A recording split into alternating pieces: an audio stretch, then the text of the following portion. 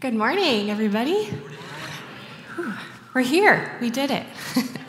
My name is Elizabeth, as Jared shared, and I'm really excited to be here. I'm honored. I'm grateful. This is just such a wonderful and safe and special community for me. So thank you so much for just your time this morning.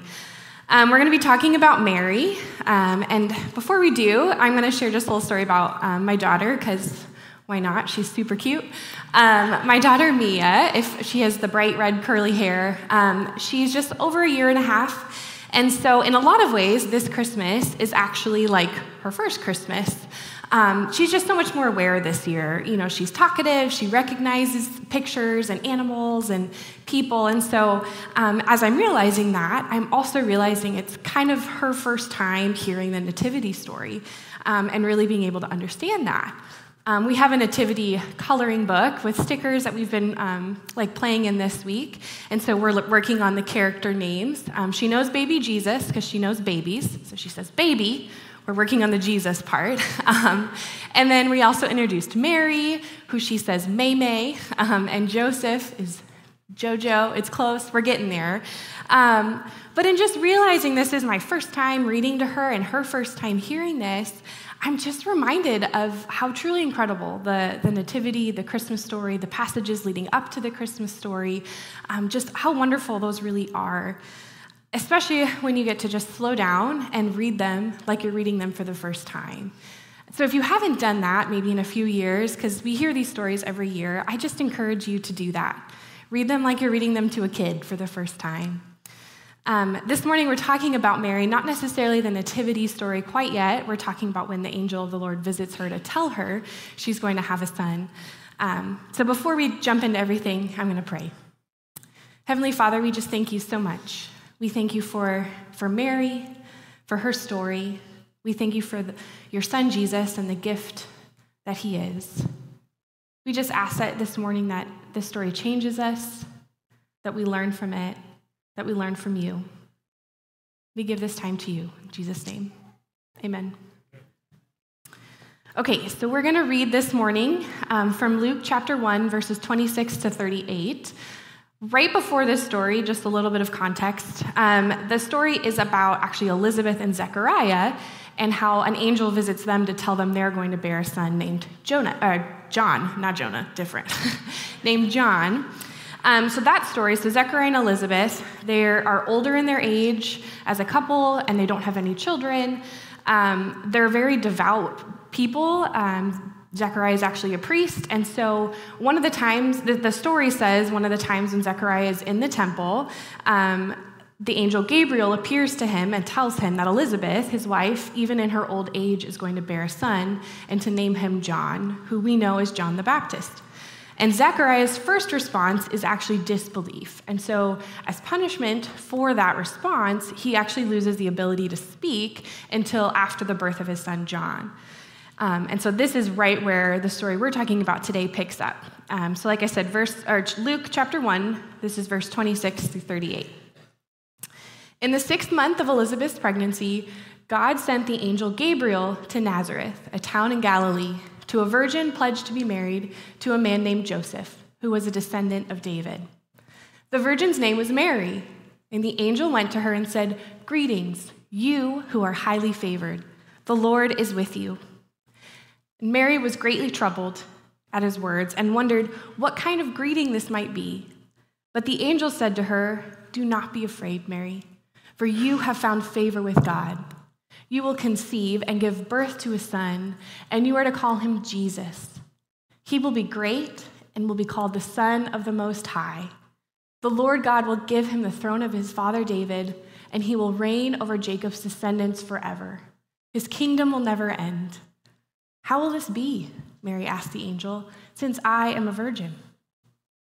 The angel answered, "The Holy Spirit will come onto you, and the power of the Most High will overshadow you. So the Holy One to be born will be called the Son of God. Even Elizabeth, your relative, is going to have a child in her old age, and she, who was said to be unable to conceive, is in her 6th month. For no word from God will ever fail." "I am the Lord's servant," Mary answered. "May your word to me be fulfilled." And then the angel left her. So in this story, we learn a few things about Mary, things that we probably already know because maybe we've heard this story before, but we know she's a virgin. We know that she's betrothed to a man named Joseph, which means she's young. That typically puts women around like 12 to 14 years old, as that was custom of that time for that age range.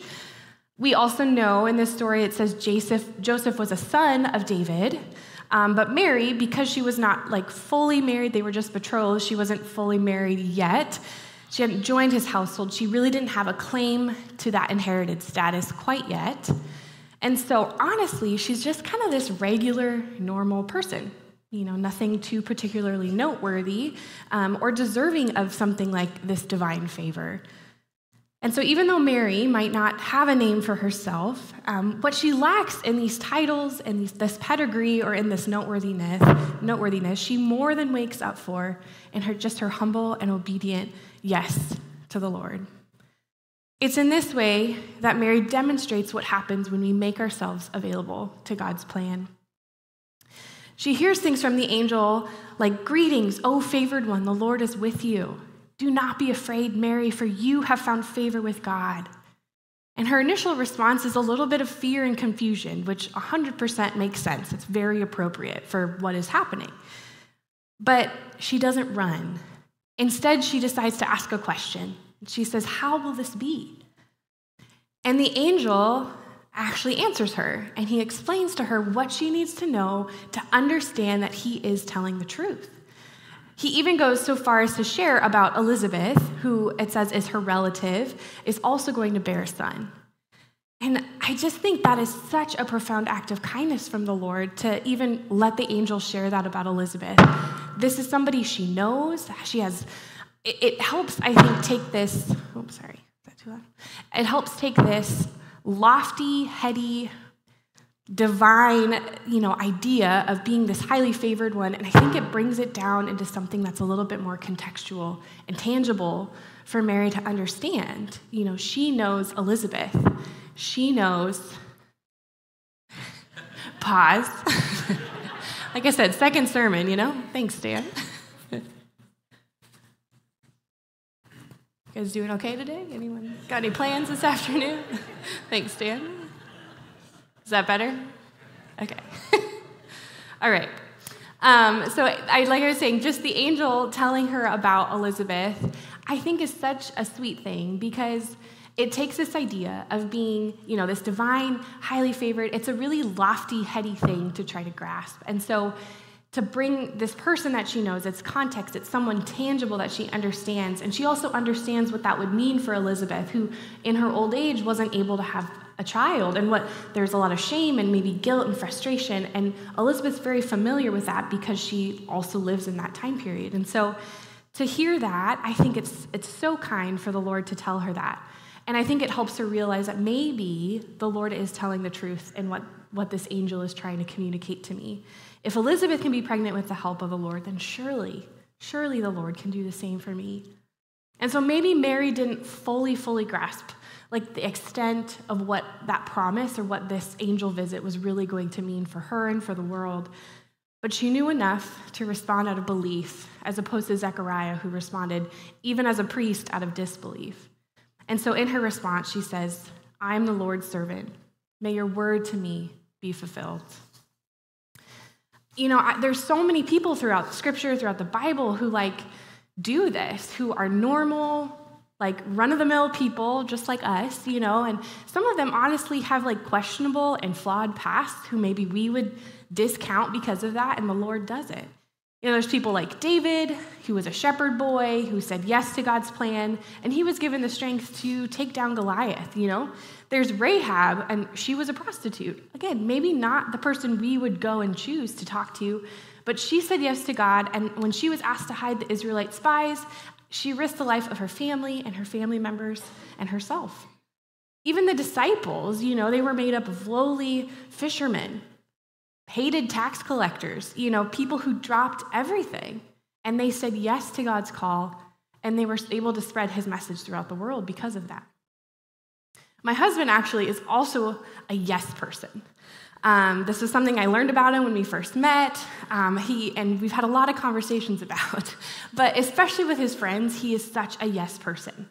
You know, if his friends call to hang out with him last minute, or if they want to talk through an idea with him, or they need his help on something, or honestly, if they have a new business plan or an LLC idea, he is yes, I will be there. That is his first response. And then his second response is typically, hold on, let me check with my wife, and then for sure I will be there. And I think I've asked him, because he loves his friends so much. It's something I love about him, but he loves their ideas. He loves the idea of being part of something new. He loves seeing his friends succeed, and he just wants to be a part of that. And so, I've asked him, why is that the way that you respond? And he says, why not? Why not be a part of something? Why not try? Why not see what happens? I think for me, for sure, being available to God is the riskier choice sometimes. It's a decision that has unknown outcomes. It's a choice that could change relationships. It could alter our plans. It could definitely cause discomfort. And it takes the control totally out of our hands. So I wonder if in those moments of decision where we feel the Spirit pressing on our hearts or that longing in our souls, where we know that maybe this is a time where we need to make ourselves available and we have a choice, what if our response is, why not? Why not choose to be available to the Lord? Because honestly, all of that stuff, the discomfort, the loss of control, the change in relationships, all of that is always at risk because it's not really something we have control over. So why not risk, knowing that we're doing so out of a deep desire to just be available to the Lord and to grow closer to Him? If we choose to start each day, honestly, each moment, with just saying, like Mary said, I am the Lord's servant. May your word to me be fulfilled. I think we'd stop feeling the risk, and we'd probably start to get to experience the awe and wonder of all of who Jesus is and wants to be for his people. This story also, I think, sheds light on God's timing and his just divine favor. For Elizabeth and Mary to be pregnant at the same time, to have these direct encounters with Gabriel, an angel of the Lord, to both be giving birth to sons who are answers to these prophetic messages about saving the world, they're both experiencing such impossible, miraculous situations. And in very different experiences. Like I said, Elizabeth in her old age, and that's has all of its own things of the unexpectedness. And then Mary in her really, really young age, it has all of that unexpectedness with that too. But God gives each of them someone to walk alongside them who'll know exactly what they are going through. I was actually pregnant at the same time as my sister-in-law, which was really fun. She was 6 months ahead of me in her pregnancy. And I just remember she texted me all the time. She checked in with me how I was feeling. She texted me tips and tricks, especially in those first few months of your first trimester, where there was morning sickness, insomnia, things that would help or could work, make things easier for me. And she just made me feel less scared, less alone, less overwhelmed. And it was easier to ask her for help because I knew she had already made herself available for that. And even though my sister-in-law and my experiences were so different, she was actually going to have her fourth child, which is a very different realm than your first child. But she knew, she understood enough to know what I was going through and just offered herself as a companion to make sure I knew I didn't have to go through this alone. There's a commentator, his name is Tom Wright. He writes this about Mary and Elizabeth. He says, Mary and Elizabeth, they shared a dream. It was the ancient dream of Israel, the dream that one day all that the prophets had said would come true. Mary and Elizabeth, like so many Jews of their time, searched the scriptures. They soaked themselves in the Psalms and the prophetic writings which spoke of mercy, of hope, of fulfillment, of reversal, of revolution, of victory over evil, and of God coming to the rescue at last. And here, in this moment in time, these two moms-to-be together are carrying the very answer to this prayer and dream. I think this story is also one that lets us experience awe and wonder. One of our values here at Desert City actually is wonder, if you didn't know that. And what we define wonder as is the way that we experience God. And the virgin birth, this is a story of wonder. It's an impossible, unexplainable miracle.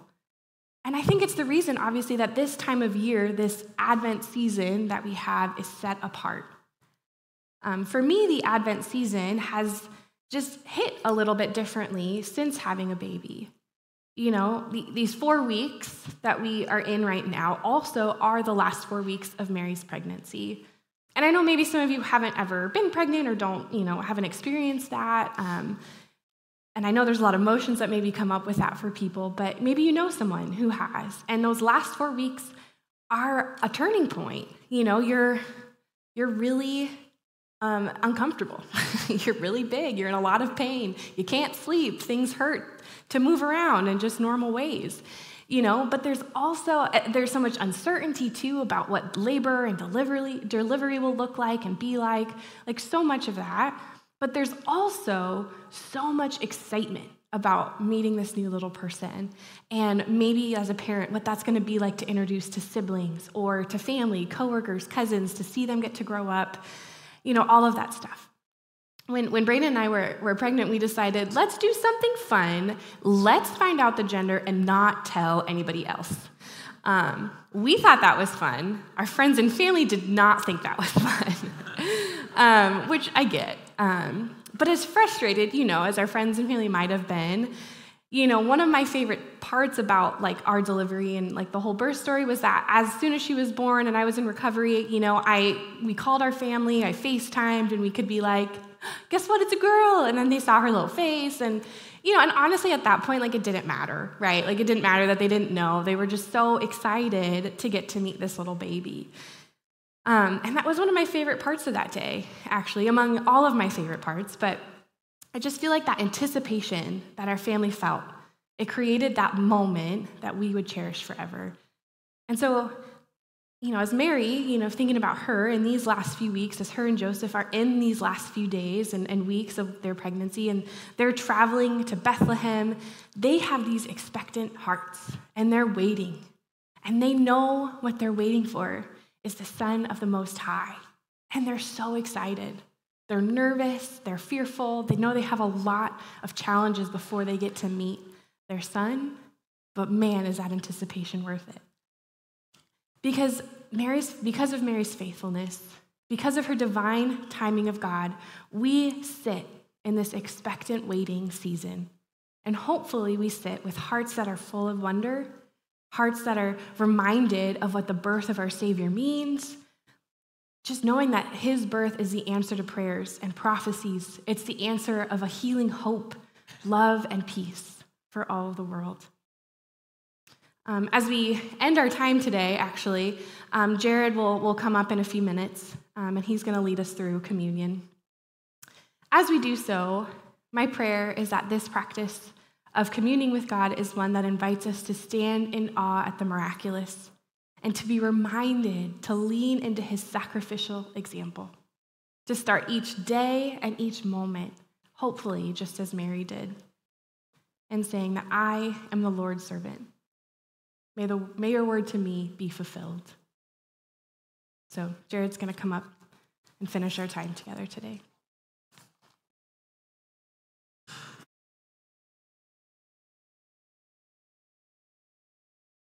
We're going to close our time with communion today. And communion represents this story of salvation, that God came to earth, took on the form of a human, lived among us, died on the cross, conquered sin and death, and rose again, resurrection. This is the story that we all belong to. Advent is a story of anticipation of the Lord's coming, anticipation of salvation, anticipation of experiencing the love of God. So if you'd rise to your feet, as we close our time, we have communion set up on both sides of the room, in the front and in the back. When you're ready, you can move to communion. But hear the words of our Lord Jesus Christ as they are delivered by the Apostle Paul. For I received from the Lord what I also handed on to you, that the Lord Jesus, on the night he was betrayed, took a loaf of bread, And when he had given thanks, he broke it and said, "This is my body that is for you. Do this in remembrance of me." In the same way, he took the cup also after supper, saying, "This cup is the new covenant in my blood. Do this as often as you drink it in remembrance of me. For as often as you eat this bread and drink this cup, you proclaim the Lord's death until he comes." The church, would you join me in proclamation with the liturgy behind me? His dying we proclaim, his rising we declare. May Jesus Christ be praised. His coming we await. Now as these gifts we take, may Jesus Christ be praised. When you're ready to move to communion, feel free to do so.